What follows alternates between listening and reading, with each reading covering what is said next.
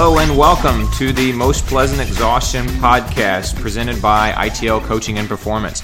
My name is George Darden. I'm an athlete and endurance coach here in Atlanta, Georgia. On this podcast, we do interviews, we review products and workouts, we talk about training philosophy, we preview races, and we discuss issues of interest to the local, national, and international endurance community. Thanks for listening. Thanks for all the visits and the likes on the Facebook page. This week's episode is a conversation with Will Kramer, who's the manager of Westride, a great running specialty store here in Atlanta. A lot of folks sent in questions over the course of the past week or so, and we appreciate those, and we wove them into the interview. During the interview, we talk about the benefits of shopping at a running specialty store versus department store or buying on the internet. We talk about the emerging trends in shoes and gears. We talk about the difference between expensive shoes and less expensive shoes. We talk about what folks should look for if they're buying running shoes but not actually planning to run in those shoes. We talk about which shoes you should choose and which shoes you should wear to race if you have orthotics. We talk about the effect of the minimalist movement on runners and on running shoes. We talk about the effectiveness of compression socks and other recovery gear. We talk about things to consider if you're constantly getting blisters and the technical aspects of socks. And finally, we talk about what Westride in particular has done to promote women's running, not only here in Atlanta, but around the United States. So, without further ado, let's get to the interview with Will Kramer. All right, so we have with us tonight Will Kramer, who's the manager of Westride in Atlanta. Will's a native Atlantan. He went to Grady High School in Midtown Atlanta, where he was captain of the cross-country and track teams. Between cross-country and track, he had several top 10 finishes at the state meet. He led his team to several city championships. His senior year, he led his team to a top 5 finish at the state meet in cross-country. His high school coach was his dad, Jeff, and as it happens, Jeff's assistant coach was me. At Villanova, he kept on running. When he was graduating, he started working at Westride, and at the time, Westride was pretty much a brand new running specialty store here in Atlanta. Will still runs a lot now, and for those of you who are local runners, Will was the winner last year of the Publix Half Marathon. Peter, who is one of our podcast listeners, as a matter of fact, Will, wanted me to ask you why it is that you're sucking up all of these Strava CRs in his neighborhood. Well, all the Strava alerts I get now are CRs that are being taken away from me.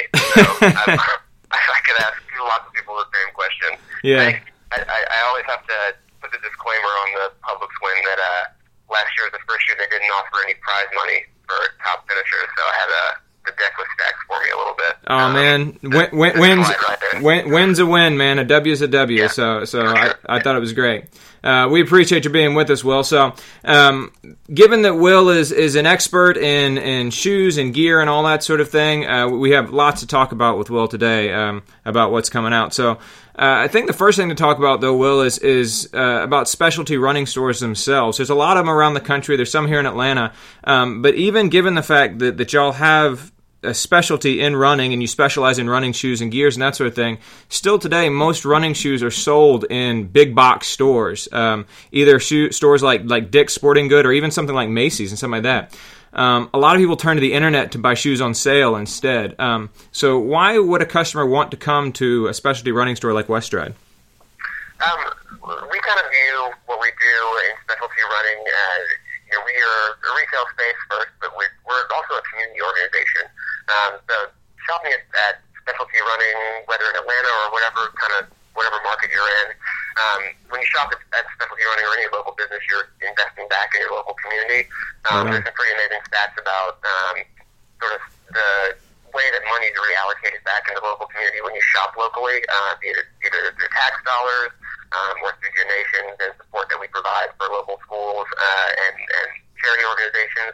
So first and foremost, I think shopping at any local business and running specialty in particular is a way that you can invest back in your local community and help drive the local economy. So that's a very broad level answer.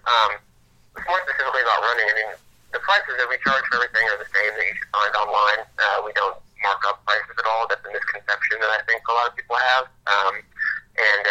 So knowing that you can find everything that we have for roughly the same price online, unless it's been marked down considerably, I think gives you an incentive to want to support that local economy and try to feed some money back into it. But we also employ runners. Everybody that works at Westride and at most specialty running stores that I'm aware of are runners, and they're not all high hyper-competitive runners. A lot of them are people who, run back-of-the-pack marathons, people who started running later in life. So there's ways that you can build relationships within the local running community and get good feedback and get good information about gear and get personal experience. You hear other people's personal experience about the stuff that you're buying. Relative to online, I think it's also nice to be able to touch and feel the product that you're buying. Definitely. There's so much variation year to year with shoes in particular, and how shoes fit when they're updated, and every company makes changes and revisions to their products over the years. So it's good to be able to go into a physical retail space where you can try everything on, you can ask questions, you can have your questions knowledgeably answered, and you can really feel like you made an informed purchase and feel like you have confidence in that purchase. And those questions are knowledgeably answered, like you said, by a wide variety of people. And so it's not like you're going to have some guy who would run a marathon an hour faster than you trying to tell you what shoes are right for you. You can actually be talking to someone who is very much the same as you. Who's had the exact same experience, exactly. Yep. Yeah. And we really try to make everybody feel like their own journey is kind of equal. So we treat everybody the same who walks in the door, regardless of if they're an Olympic trials qualifier, which we have several of here in Atlanta, or if you're just someone who just started running in their late 40s and has never run a step before. So it's everybody we treat equally and approach with the same kind of attention and care. Right on. And we also, Running Specialty stores really do try to build community around themselves. We host lots of events for runners. We host group runs. We sponsor local races. We support high schools with different initiatives. We either hosting teams at the store or going to high schools and doing clinics and that kind of stuff. So we really try to create programs and create events that get people excited about running and that make people want to gather together and celebrate running. Running is a great way to build community, and it's something that everybody can do. So definitely, we feel like what specialty running as an industry is sort of the hub of each running community in which they exist. Right on. Yeah, you just came from a group run that was hosted out of the store, isn't that right? We did. Yep.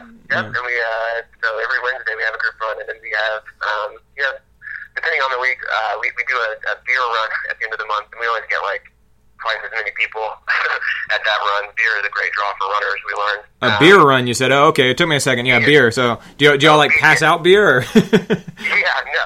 We needed like a local brewery and run from there. So cool. But runners will definitely come out if there's adult beverages involved. Very cool. Very cool. Yeah, and definitely I think, too, like as you were talking about, I was thinking about how when I go into West Stride, well, two things I was thinking. One, when I go into West Stride, I kind of feel like these are my people. Do you know what I mean? Like there are times, and I think all endurance athletes, runners, triathletes, whatever it is, there's at times when you sort of feel like you're the odd man out when everybody's cheering for football and all that sort of thing. And then you go into West Stride and it's like, okay, these are my people. These are people who run and spend all this time and money and energy doing this thing that other people think are kind of insane. So yeah, very cool. Yeah, another thing that we talk about a lot is the idea of having like a curated selection. The internet's fantastic because you have access to every single thing that exists, you know. But a lot of times, I think it's helpful to have somebody that's around the product a lot and that's around running a lot, sort of help you just narrow the scope a little bit. There's so many different products out there and so many different new releases and different ideas about how to run. I think it's good to kind of like tell someone who knows about running what your experience has been and what your issues have been and what your goals are, and have just somebody consult with you to kind of narrow down and curate what's available. Right on. What's best for you. Yeah, and in fact, I can speak from personal experience. For a little while there, a couple of years ago, I was sending Will email about once every 2 or 3 months, asking him about everything. So yeah, and then and then I'm also the guy that when I go to West Stride to try on shoes, I take an hour and a half and I run in like every pair that's in the store. So So yeah, if anybody out there is worried that you're going to annoy them, you can rest assured that they would not be annoyed with you at all, because I've already kind of plowed that ground. So right, we're well seasoned at this point. Yeah. I feel like that stuff is great. I mean, we get good feedback from people that try on a bunch of different shoes, and we can incorporate that. So yeah, that's why we're there. Right on. The doors are open. Well, that kind of, you're talking about being a curator, or kind of having a curated selection and sort of being a filter almost, reminds me of a question that was posted by one of the listeners of the podcast on our Facebook page, Jacqueline. And Jacqueline wanted to know basically if there was really a difference between the expensive and less expensive shoes. She said that she has a high turnover on shoes because she runs a lot of miles, and so she doesn't want to spend $150 every single time she buys shoes. And so, can you talk a little bit about expensive versus less expensive, what you're getting for the money, all that sort of thing? Sure. I differentiate between kind of specialty shoes like what we carry and sort of like rack room shoes. So I think sort of when you get to about the $100 price point, I honestly don't think that there's a huge difference between a $100 specialty running shoe and a $160 specialty running shoe. I mean, there are differences, but I think one is not inherently better than the other for a particular individual. Right. I do think that shoes that retail for $50 or $60 oftentimes are not made with as durable or as resilient materials. I think that some of the more kind of specialty shoes do incorporate design features that allow the shoes to move more seamlessly and more fluidly with your foot than some less expensive models do. Okay. But I think if you were to take an ASICS running shoe that we carry, for example, like the Gel Cumulus, which is their sort of flagship neutral cushion shoe, versus the Gel Nimbus, or which is their more premium cushion shoe, I wouldn't say that the Gel Nimbus is better because it's $150 than the Cumulus. Okay. I think it's softer, it feels different, it performs a little bit differently, but you're not necessarily going to do yourself a disservice by not getting the most expensive shoe on the wall. Right. And we talk a lot about really trying to find each runner is sort of an experiment of one, and finding the shoe that works best for you as an individual runner is a process of trial and error most of the time, and so it takes a few tries sometimes to figure out which one is going to be the best for you. I do think the shoes that we carry are more durable than, like I said, than what you might get like a DSW. But kind of when you get into like the specialty world, you don't have to go with the most expensive shoe on the wall to get the quote unquote best shoe.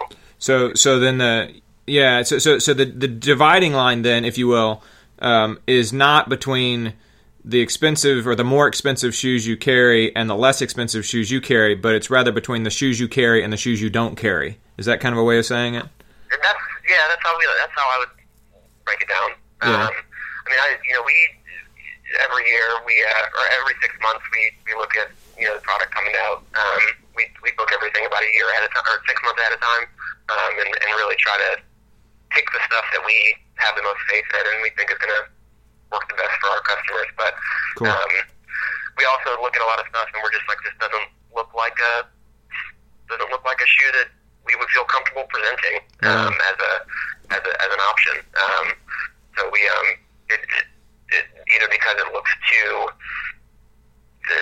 like cheaply made, and it sometimes it takes a little time to kind of be able to differentiate there, but we really do try to find stuff that fits around the foot well and that offers something unique and a good value.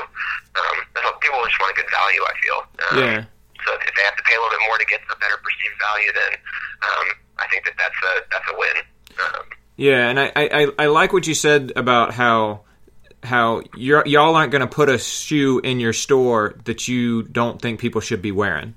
Correct. So your standard for deciding what you're going to carry is not what's going to sell or what's going to make us the most money. It's okay, we're not going to carry a shoe that we don't think somebody could helpfully run in. Absolutely. I think that's cool. I think that's great, actually. And I think that's another thing that, we were talking about specialty running stores, certainly another thing that sets y'all apart. So kind of speaking of going to those programs and looking at different shoes and that sort of thing, are there any kind of big changes on the horizon for 2016? Are there some kind of new and interesting shoes that are coming out and some trends in shoes maybe? Yeah, I think there's a couple of things that we've seen. We just went to the running event in Austin in December, which is sort of the annual trade show for the running specialty industry. It's called the running? The running event. Yeah. Oh, okay, cool.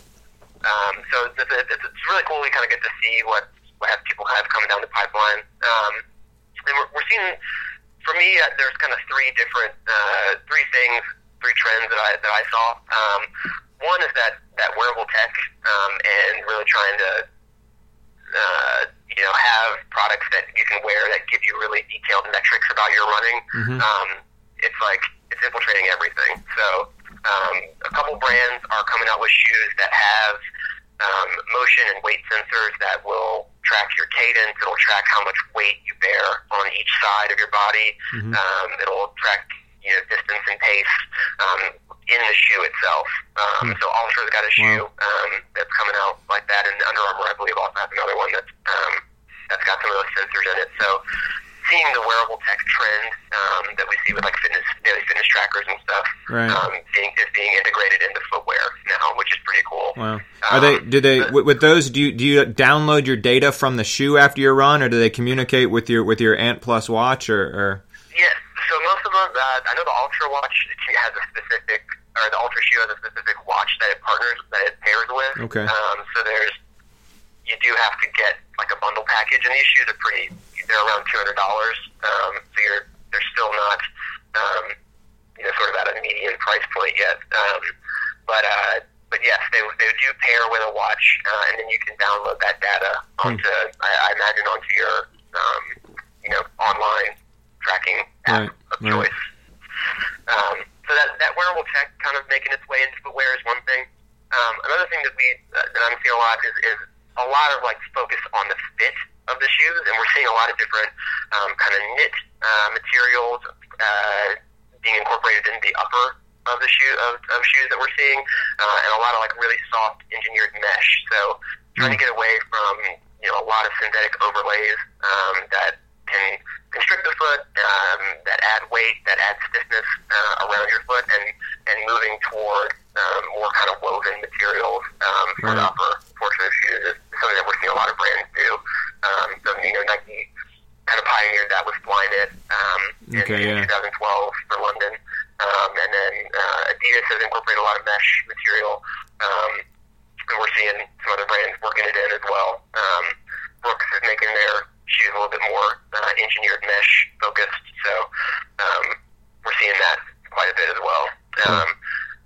And the third one that I think is kind of cool is EVA has been the traditional cushioning midsole material for years and years and years, and we're seeing companies experimenting with new midsole materials, which is kind of fun. So Adidas, debuted the Boost midsole, which is a TPU-based, very responsive, very kind of springy feeling midsole a couple years ago, and we're seeing companies kind of playing with different midsoles there too. So Saucony's got Everrun, which is going to be incorporated into their whole line, and has a kind of similar feel to Boost. And ASICS is actually coming out with a shoe that's got Kevlar incorporated into the midsole. So Kevlar. Yeah. So just in case you need to stop a bullet with your shoe while you're running? Right, yeah. You don't have to be faster than a speeding bullet. You just have to have I see what they did. Yeah. Very nice. But it's cool to see people playing with different materials in the midsole, in their midsoles, and you really do feel a difference when there's different materials incorporated into them. Very cool. So all the more reason to come into Westride and actually run around in the shoes rather than try them out. Yeah, very cool. Very cool. That's all new kind of innovations from the vendor end.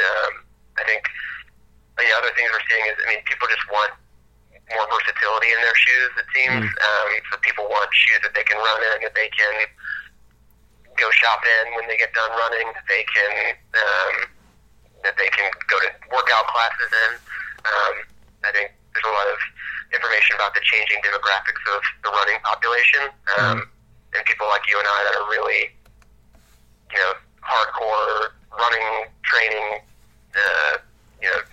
want to run fast, are becoming a smaller segment of the population, and people that are running for the community aspect or incorporating running into a larger fitness plan are making up a larger percentage of people that are participating in races and running programs and that kind of stuff too. Right. That makes me think of like CrossFit, for example, because I know a few people, and I coach a few people who are CrossFit people, and they'll go and they'll do 15 minutes worth of weightlifting, and then they'll run a mile as hard as they can. Well, I mean, if you're going to be running a mile as hard as you can't be doing that in a shoe that's not built for running. Exactly. That makes me think also about another question. Another listener asked a question on Facebook about shoes for people who don't really run a whole lot, because there are a lot of shoes. And as a matter of fact, isn't it that the majority of running shoes that are sold actually aren't even worn to run in, or something like that? I wouldn't doubt that. I mean, if you're accounting for like Nike Frees and even kind of like New Balance Heritage shoes, like that would make a lot of sense. Yeah. So I mean, are there so for people who are looking for a comfortable kind of all around type shoe, and I know my mom has come into Westride and bought a shoe from you as well before, and she's not a runner, but for people that are looking to wear running shoes as their everyday shoes, are there certain features or models that they should look for if they're not planning to actually run in the shoes?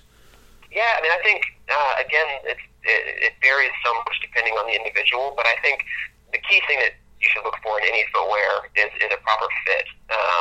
I think people have a tendency to wear their shoes too small and to not account for foot swelling or foot splay that occurs throughout the day.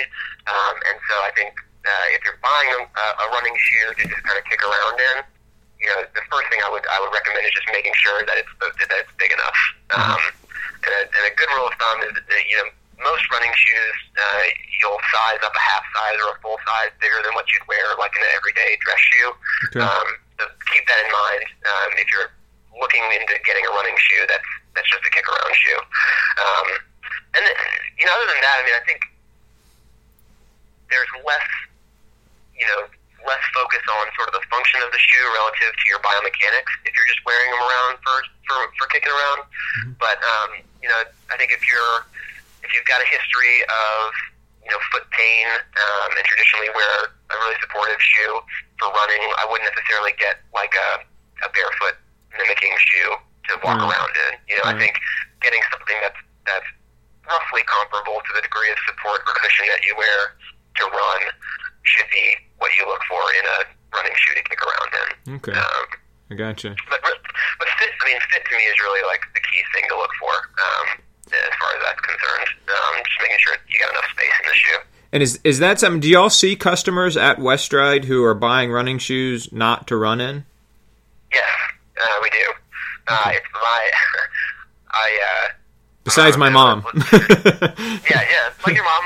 It's like my mom. My mom just walks around the neighborhood and wears our logo around and cheers people as she passes them. So she's just out there, walking around the neighborhood. But I think we do. We definitely have people that are that just come in and want a shoe to kick around in. It's funny, that a lot of times that the process of finding a shoe for those people is more difficult than it is to find a shoe for somebody that needs a running shoe because there's so much less of sort of a fitting process involved in that interaction. It's more just about sort of how the shoe looks on their feet than it is about how it really performs for them biomechanically. Sometimes you have to work a little bit harder to just find a shoe to kick around in than to find a shoe to run in. I can imagine. Well, so talking about biomechanics kind of leads into another question that came from a listener of the podcast. Chrissy posted on Facebook about orthotics, and she wears orthotics, and I know a lot of podiatrists recommend orthotics and that sort of thing. But she wonders how that kind of changes what shoes she should be looking for, and how that should affect racing flats and just all sorts of things like that. How does that kind of change your calculus and at West Drive when you're trying to put somebody in a pair of shoes if they have orthotics? Sure. So we actually, when we opened, we worked really closely with Jim Fox, who's an orthotist here in Atlanta. Yeah. He builds orthotics and works in shares a space with a physical therapy practice. We worked really closely with him, and we were kind of developing our fit process. So our thought is really informed, with orthotics in mind. Our philosophy, and it does vary, I think, depending on what store you're at, or what or podiatrist you talk to. We really try, if you have, especially custom-made orthotics, we really try to keep you in a neutral cushion shoe so that the orthotic itself can be the support that you get, and it's not compromised by additional support coming from the shoe. Gotcha. So for us, if you have an orthotic, especially a custom-made orthotic, we 99% of the time recommend wearing that orthotic in a neutral cushion shoe, first and foremost. The other thing that we look for is you really have to make sure that the orthotic has room to kind of fit flushly inside the shoe. Mm-hmm. If the shape of the shoe doesn't quite work with the shape of the orthotic won't fit properly, it won't fit flat, and so that obviously will alter your biomechanics, and will alter the fit of the shoe negatively as well. Mm-hmm. So we really try to find something that is going to just provide a nice neutral platform for the orthotic to do the work that it's designed to do. You mentioned racing flats as well. Mm-hmm. My thought, depending on the distance of the race, I think anything up to like 10K, the goal of racing flats is just to be as light as possible. So I would say that you can race without your orthotics, and most people are usually fine with that. I know there's a lot of psychological benefits of orthotics as well, that go beyond sort of the medical biomechanical benefits that they provide. Mm-hmm. So if you're more comfortable wearing your orthotics to race in, then by all means wear them. But for shorter distances in particular, I think you can get away with just having your racing flats be as light as possible to cut down on weight. Right on. But if you have orthotics, we recommend wearing them for the bulk of your training for sure. Very good. Very good. Thanks for that. That's a great answer and some really interesting and good insight there. Thank you. So it's kind of shifting over a little bit to still talking about shoes here. You mentioned the tech changes and the knit changes and the midsole changes. A few years ago, there was a big push towards minimalism in footwear, and I think that was probably best represented by those 5-finger shoes, the Vibram 5-finger shoes that became really popular for a little while there, but then they've kind of fallen out of favor, and then recently had that big class action lawsuit where they had to pay out a whole lot. But certainly that kind of push towards minimalism has kind of swung back a little bit. Can you talk a little bit about that, about kind of where the pendulum is, if you will, as far as like minimalism and not wearing a whole lot on your feet versus back in the day where cushioning was best, and can you talk a little bit about sort of minimalism versus maximalism versus cushioning and all that kind of sort of thing? Absolutely, yeah. So I think when we opened in 2008, we were ahead of the minimalism craze by about 2 years. So we were still very young when that happened, and still kind of trying to figure out our identity. So I don't think I think the minimalism moment is one of the best things that's happened to the running industry in a long time. It's one of the best things. I do. I don't recommend wearing 5-finger shoes for all of your mileage. In fact, we carried the 5 fingers for about a month, and then just had to get out of them because nobody on our staff really got behind them. No one believed in it, and it just they didn't work for us. But the reason I say I think it's one of the best things that's happened is because it's forced us as an industry to reevaluate the way that shoes are designed. It's forced us to reevaluate the way that we categorize shoes and the way that we present shoes to customers. I think the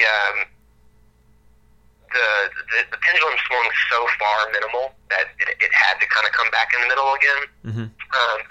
And the biggest result that I see is that it's gotten people thinking about form as it relates to their long-term health, and it's gotten people to understand that there is more to staying healthy than just the shoes itself. I think that running shoes prior to this moment had been marketed in such a way that they were almost like corrective, and it's like you were coming to a running store to have a shoe prescribed for you. And I've always kind of rejected the idea that we like put people in shoes and sort of independent of their choice, if that makes sense. So I think that minimalism has gotten people to think about running form. It's really opened up that conversation quite a bit, and it has kind of changed the geometry of footwear moving forward. So, there's shoes like Hoka that are,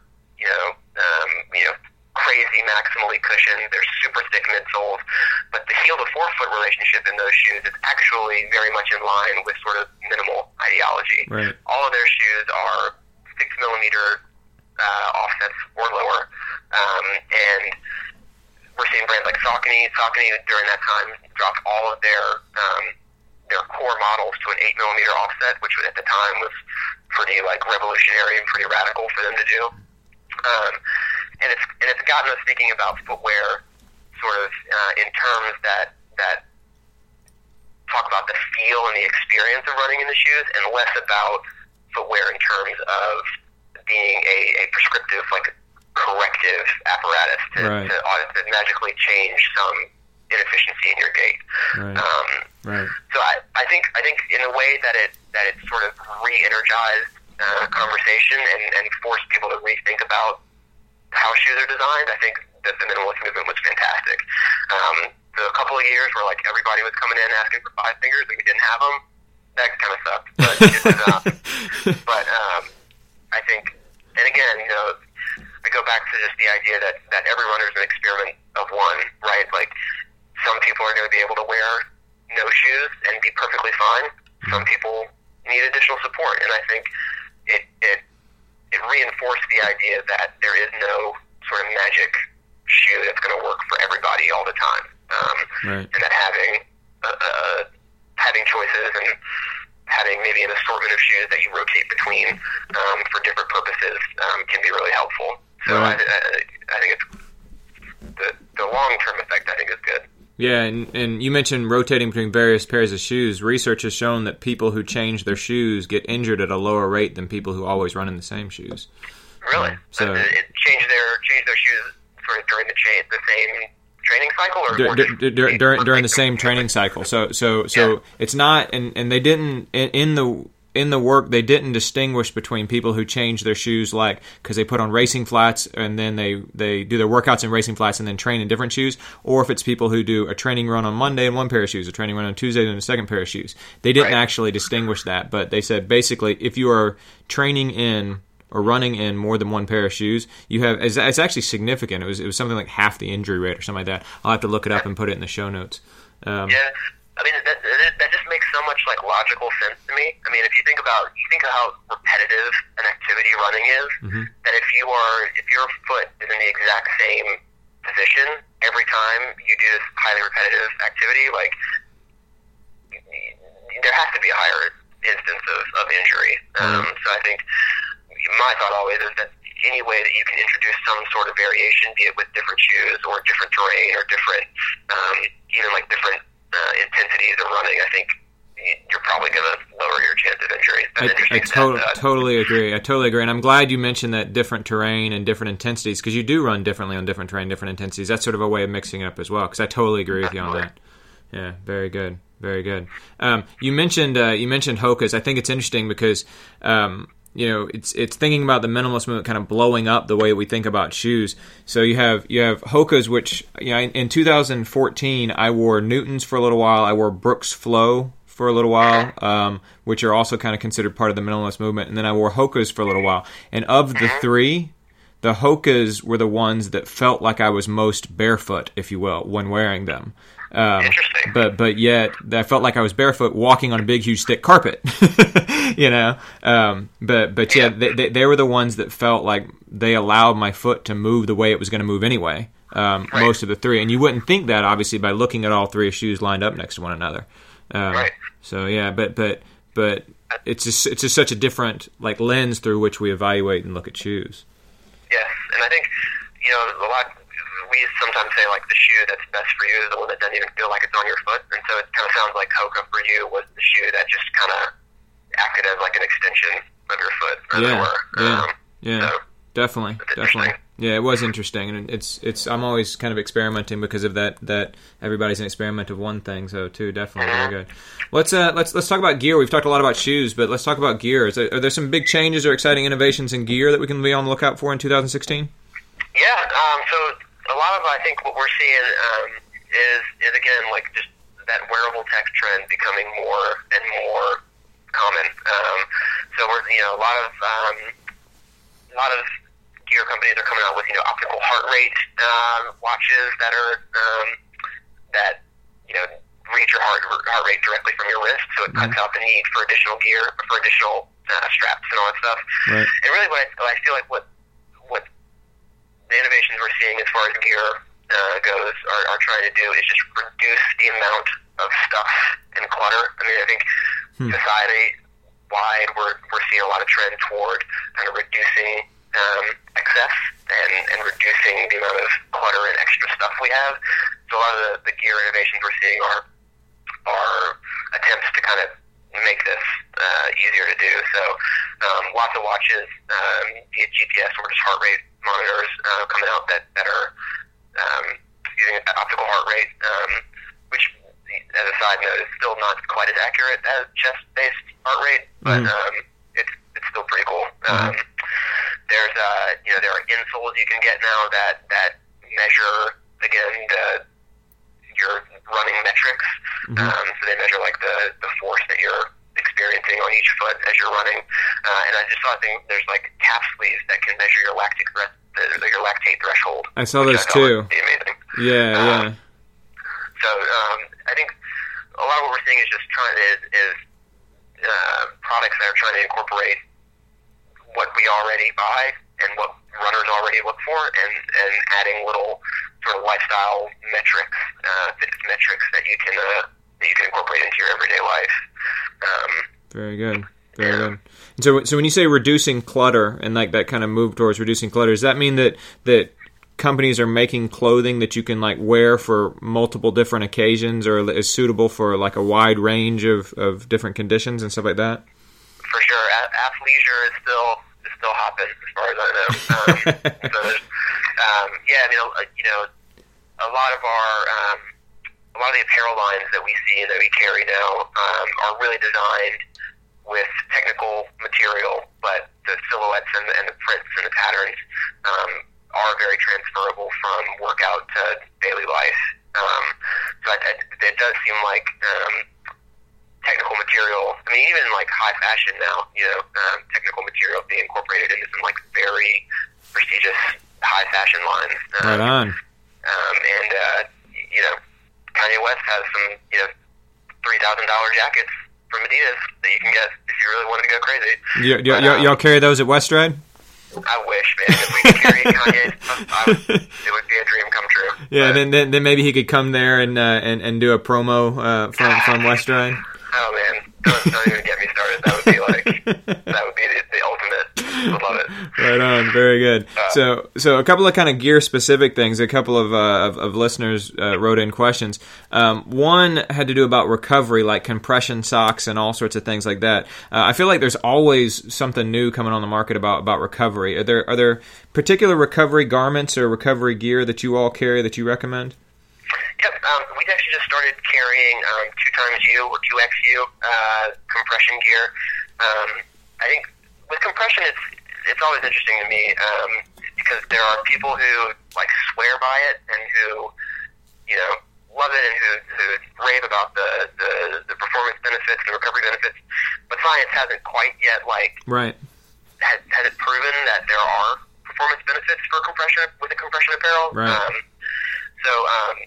I think you can't really downplay the psychological benefits of wearing compression gear. But I do believe that there are some very real recovery benefits of wearing compression. So 2XU for us is a nice is a good compression brand. We used to carry another brand and just found that everything was too stiff and heavy and didn't breathe well. And so 2XU for us is another brand again that kind of moves better with your body. It fits better, and it does provide a lot of that still compressive support that helps encourage blood flow to the areas that are being compressed and helps provide a little bit of stabilization for your muscles. So we have that. We carry a couple of different brands of compression socks and sleeves. And again, for me, the sort of undeniable benefits there are more in recovery than in performance. But I love putting compression sleeves on. If I do like a race in the morning and then I have to work the floor at the store in the afternoon, it really does make my calves feel like they're not as fatigued and not as sore over the next couple days. Plus, you look super cool as you walk around the store. Yeah, man, for sure. get a little flash of neon green. Absolutely. Good look. Right on. Very good. What about another listener, Lindsay, asked about blister prevention. She said that every time she's done an Ironman, but every time she does long distance stuff, be it training or racing, she ends up with blisters. Is there any solution to the blister problem amidst all the other tech that's coming along? Yeah, well, I'm curious to know like where her blisters are, like if they're on the ball of her foot, or if they're under the arch, or if they're between her. I think there's a lot of different factors that could be at play there, there's lots of like different anti-chafing solutions you can use. We carry Two-Tone, which is like a silicone-based roll-on applied option, and there's Body Glide, which is sort of the industry, sort of like the Band-Aid of anti-chafing balms. So you can always use those kind of products to just help reduce friction. We always, like, for us, the whole fit process for shoes starts with socks. So having good socks is a good way to try to prevent blisters. Having socks that are not cotton, socks that fit around your foot nicely, so there's not a lot of additional material to kind of bunch up and move around while you're running. And socks that do wick moisture away so that your feet stay a little bit drier as you're running, I think always help with preventing blisters. The shoe fit is a big thing as well, as far as blisters go. So making sure that your shoes are the right size, not too big, not too small, would definitely help prevent blisters. And then there are biomechanical factors that contribute to blistering as well. I think if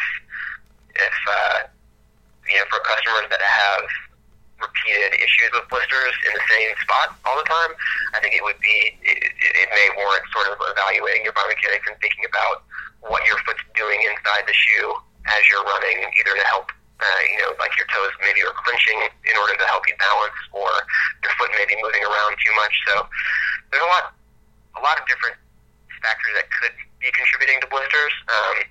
But for us, the most important gear for that is socks. Just having good socks really does make a big difference.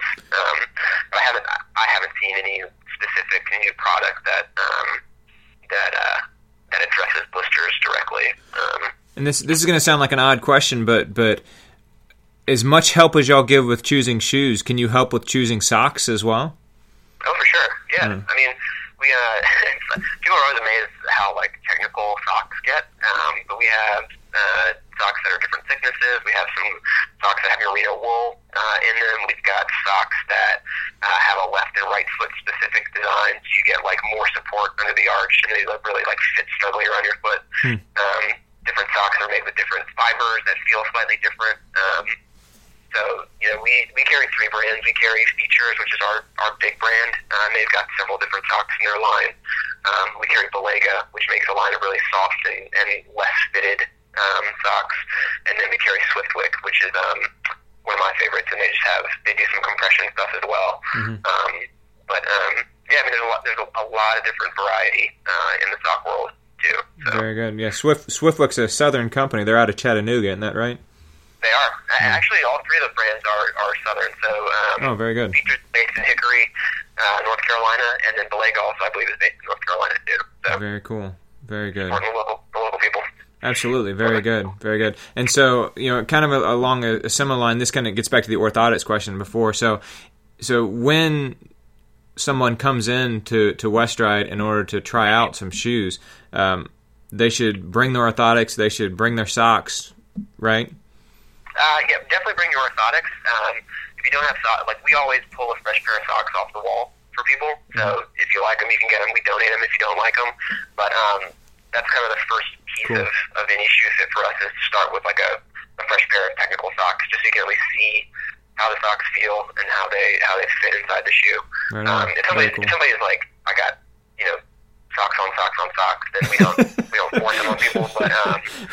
But generally, that's kind of how we start. I think we just figured out what the name for this episode is going to be: Socks on Socks on Socks. Yes, Roscoe Dash, so much. Right on. I told you that Will was a native Atlantan, and you might not have believed me, but there you go: Socks on Socks on Socks. There we go. Very good. And then, so bring in your socks, bring in your orthotics, and then it's worth mentioning too. You know, before we talked about how shoes, you have a standard that you don't drop below, and if a shoe falls below that standard, you flat don't carry the shoe. And I assume you have the same standard for socks as well, right? For sure. And for gear at large. Say it again. And for gear in general, right? Yes. Yeah. I mean, we meet with vendors, like I said, 6 to 8 months ahead of time before each season. Usually, booking season for us is in July and September and December typically. So we view the whole line. We kind of assess the performance of similar shoes within the line, and really do try to make very informed and very thoughtful decisions about what we decide to bring in. We get it wrong a lot, but we do get it. You know, we really do try to bring the stuff in that we think our customers will like and that our staff can get behind. Great. And stuff that's gonna work for people in a variety of ways. So. Very good. Yeah, Westride, like you mentioned, it's such a great community organization. You've done so much to support the community. When my wife did Race Across America a couple of years ago, Westride actually donated several things to fundraisers for that, which I very much appreciated. But speaking of my wife, and this is going to be my last question for you, my wife has noticed that, and she has told a lot of her friends, that Westride seems to be particularly good at stocking clothing and being aware of the needs for women. Is that part of y'all's mission? Is that something you try to expressly do, or does it just happen that you're just so awesome in every way and you're awesome for women as well? Well, we like to think it's the latter, but it is. I mean, we are the only woman-owned running store in the city of Atlanta, and kind of providing a place for women to feel comfortable and welcome, I think, is really important. I think a lot of sort of your traditional images of running stores can be very male-dominant and very kind of like, you know, my dad's garage kind of is how they're set up. So they're, when Jeannie Beaver, the owner of the store, you know, kind of was coming up with the idea, like having a place where women could run and be comfortable and be excited to run was very much sort of at the forefront of her thought process. And so she and our marketing manager, Stephanie Jacob, actually went to Chicago and led a roundtable discussion series at the running event for women last summer. And it was a sort of retail summit where they brought in female retailers from around the country and sort of talked through where they see the industry going and how they can help support women's participation in running and how they can really make their stores more viable and more accessible to their female customers. So y'all are national leaders in that too, then. Very cool. Yeah. So it's a very intentional choice that we had to carry a lot of women's apparel and that kind of stuff. Very good. Very good. Well, Will, we appreciate it. Tell us what you're doing this weekend. I know you're doing something cool this weekend. Yeah, we're really excited.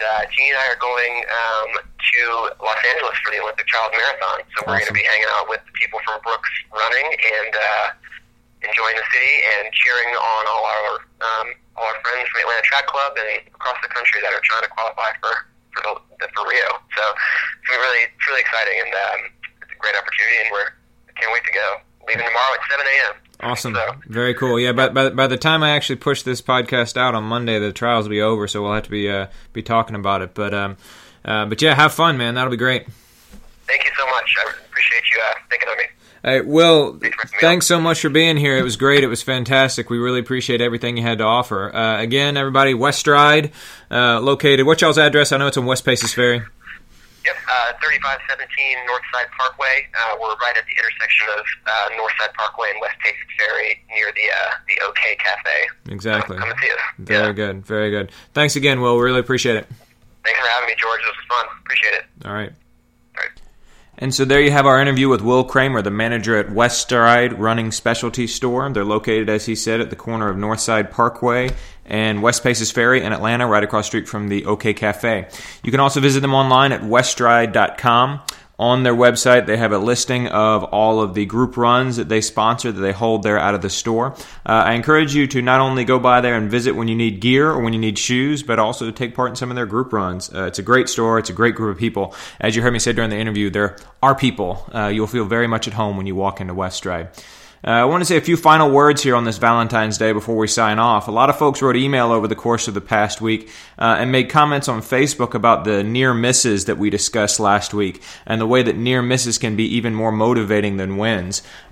Gordy actually wrote to me and said that he was wondering about the near miss of Cam Newton. Cam Newton, as many of you know, got a lot of attention, a lot of negative attention for the way that he acted during the press conference following the Super Bowl. Myself, I thought that the criticism of him was a little bit overblown, particularly given the fact that so much had been built around his success at the Super Bowl, and then he lost, of course. He was very dejected by that. So Gordy wrote to ask, he wondered how motivated Cam Newton was going to be for the next Super Bowl, for the next big season, given the fact that he got so close to this huge goal, an unbeaten season and a Super Bowl championship, and then, of course, fell short of that. I submit that he's probably very motivated, and he will probably be back in the gym more than anybody else. Speaking of motivation and near misses, we talked to Will about how he was going to be in the marathon trials, or going to the marathon trials to watch Atlanta athletes and other athletes from around the country run and try and make the Rio Olympic team. The marathon trials were yesterday. I recorded the interview with Will before the trials, but they were yesterday. They were Saturday, the day before Valentine's Day. They were on February 13th. And the winner of the women's race was Amy Cragg. And you really need to look no farther for how near misses can be motivating than looking at Amy Cragg. Amy Cragg in 2012 finished fourth in the Olympic marathon trials, which meant that she was one place out of qualifying for the U.S. Olympic team for London 2012. She said numerous times in interviews leading up to the trials, and then said numerous times yesterday that finishing fourth at the Olympic trials in 2012 was the best thing that ever happened to her as an athlete. That over the course of the last 4 years, she has been focused, she's been motivated, and she's been entirely trained on trying to qualify for the Olympic team in 2016. She put on a masterclass yesterday. She was clearly the best runner in the field, and she ran a brilliant race. If you watched the race, it was interesting. She did hang back a little bit over the course of the last few miles, trying to make sure that her teammate and good friend Shalane Flanagan also qualified for the team, and she did. Sorry if I just spoiled that for anybody. Speaking of near misses, though, I did want to also draw attention to one last piece of news out of the running world, and that is the retirement of a guy named Matt Tegenkamp. Matt Tegenkamp was a 2001 U.S. junior cross-country champion. He went on to finish fifth at World Juniors that year. He went on to Wisconsin, the University of Wisconsin. He was fourth in the world in the 5K in 2007 at the World Championships, fourth. So one spot off the podium. He was the U.S. champion at 5K in 2009. He's run 1:02 for half marathon. He ran 47:57 for 10 miles. He's one of only 6 non-Africans ever to run under 13 minutes for 5K. You heard me right when I said that, under 13 minutes. He's run 12:58 for 5K prior to his retirement this week. He's American record holder in the 2 mile. He's run 8:07 for 2 miles. For those of you who are from here in the Atlanta area, in 2013, Matt Tegenkamp was the winner of the Peachtree Road Race. He ran his first marathon in Chicago that year. He only ended up running 2 marathons. But an interesting stat about him, Matt Tegenkamp is the only American ever to be ranked in the top 100 all time in both the 1500 and in the marathon. Now, all that, a brilliant career for this runner, but he only had one U.S. championship in track, and it was that title that I mentioned in the 5K in 2009. LetsRun.com had a nice retrospective on him that I'll link in the show notes on the blog, and so check that out. But they wrote in there, as great as Tegenkamp was, there always seemed to be someone just a little bit better. As a junior, he got 5th at World Cross, which would have been the best finish by an American junior since the East African nations began competing in 1982. But he wasn't even the top American, as Dathan Ritzenheim finished 3rd that day. In college, Tegenkamp was incredibly good throughout, but early in his career, Bernard Lagat's brother, Robert Chesarit, was unbeatable, and then a resurgent Ryan Hall claimed the title during Teg's redshirt senior campaign. As a pro, Tegenkamp likely would have been a 4-time U.S. champion. He was runner-up 3 times in the 5K if Lagat hadn't switched his citizenship to the U.S. from Kenya. Tegenkamp was also second twice more in the 10,000, losing to Galen Rupp each time. And of course, Teg's sub-13 would have been the first American-born sub-13 in 13 years, save for the fact that Dathan Ritzenheim did it a week earlier, unquote. So we can certainly show a great deal of love and appreciation for Matt Tegenkamp, somebody whose career was informed and motivated entirely by near misses. But at the same time, we don't want to in any way have that take away from his brilliant career. A fabulous runner and somebody who was inspiring to all of us along the way.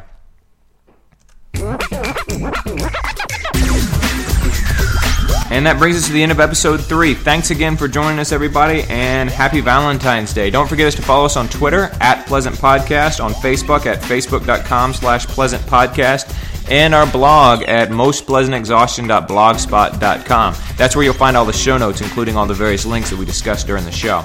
Don't forget to follow ITL Coaching on Twitter @ITL Coaching, on Facebook at facebook.com/ITL Coaching and Performance, and online at itlcoaching.com. I want to give a quick shout out to my wife. She has a brand new business here that's specializing on helping athletes travel to race destinations. In particular, she can get race numbers for already sold out Disney races. So look her up. She's on Facebook at Casey Travel Planner, MEV, and you can drop her a line at casey@uga.edu. That's Casey, Kacie.